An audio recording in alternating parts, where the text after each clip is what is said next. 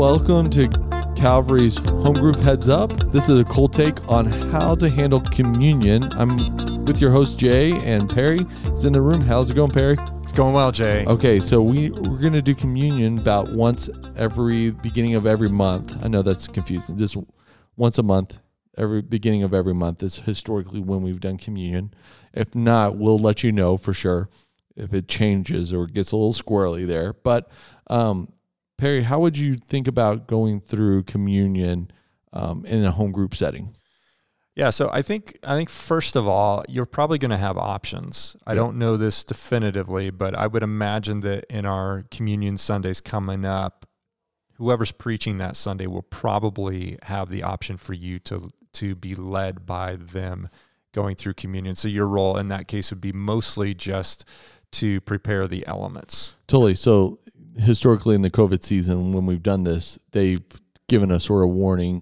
They walked us through the timeline, and it's been nice. So knowing that we're all taking communion together. Yeah.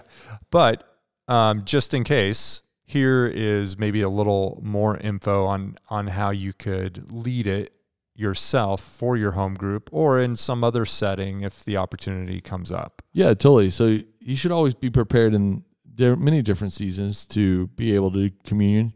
First off, if you're a believer, you love Jesus, you follow Jesus, you are more than qualified to distribute the elements. Right. So that you don't have to be a pastor, you don't have to be a ministry leader, you have to be ordained to offer the elements. Right. Now, it is a sacred moment though. So if you're going to pause the video, you sort of want to be prepared.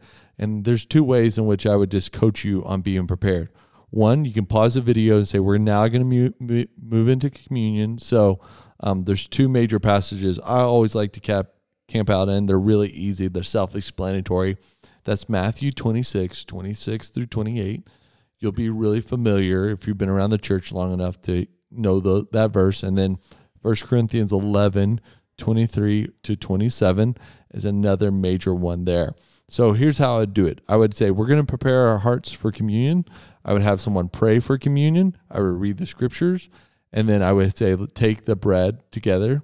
And then I would have someone pray, once again, for the taking of the juice, the representative of the blood.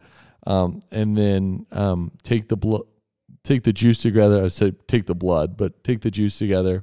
And then have someone pray at the end too. So you could do this all yourself. You could do this all yourself the first time and then hand out some of these jobs to your home group to get more participation. But that's one of the ways I would do communion if I was going to pause the video. Yeah, right.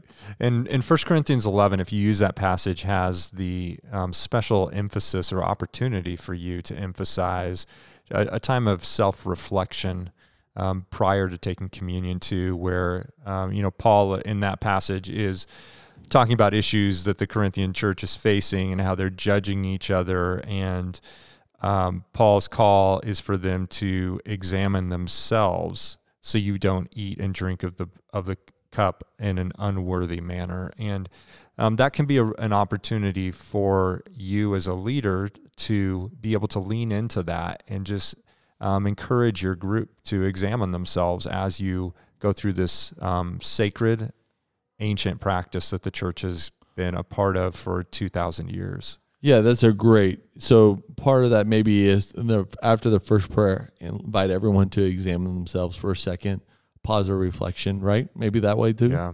Yeah. So there's many different ways to do this. If you're like a little hesitant the first time around, just follow the video.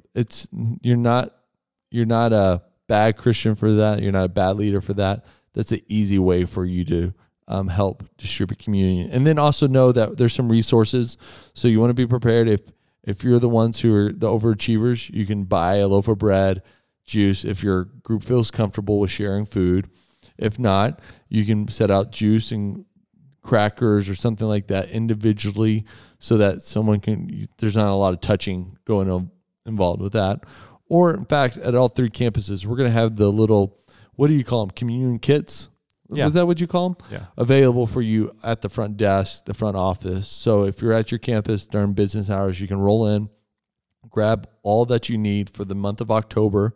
I say don't grab for November and December, but just grab for this month if you want to use those elements as well. Yeah. We're here to prepare for you. Look, next week, we might coach you a little more on communion, or there might be some specific instructions that come out of the sermon recording. So just be paying attention to our emails, the communication channels, and we're just so thankful that you're in this role leading people in this really great practice of eating and drinking the representation of Jesus. All right. Be blessed. Have a great day.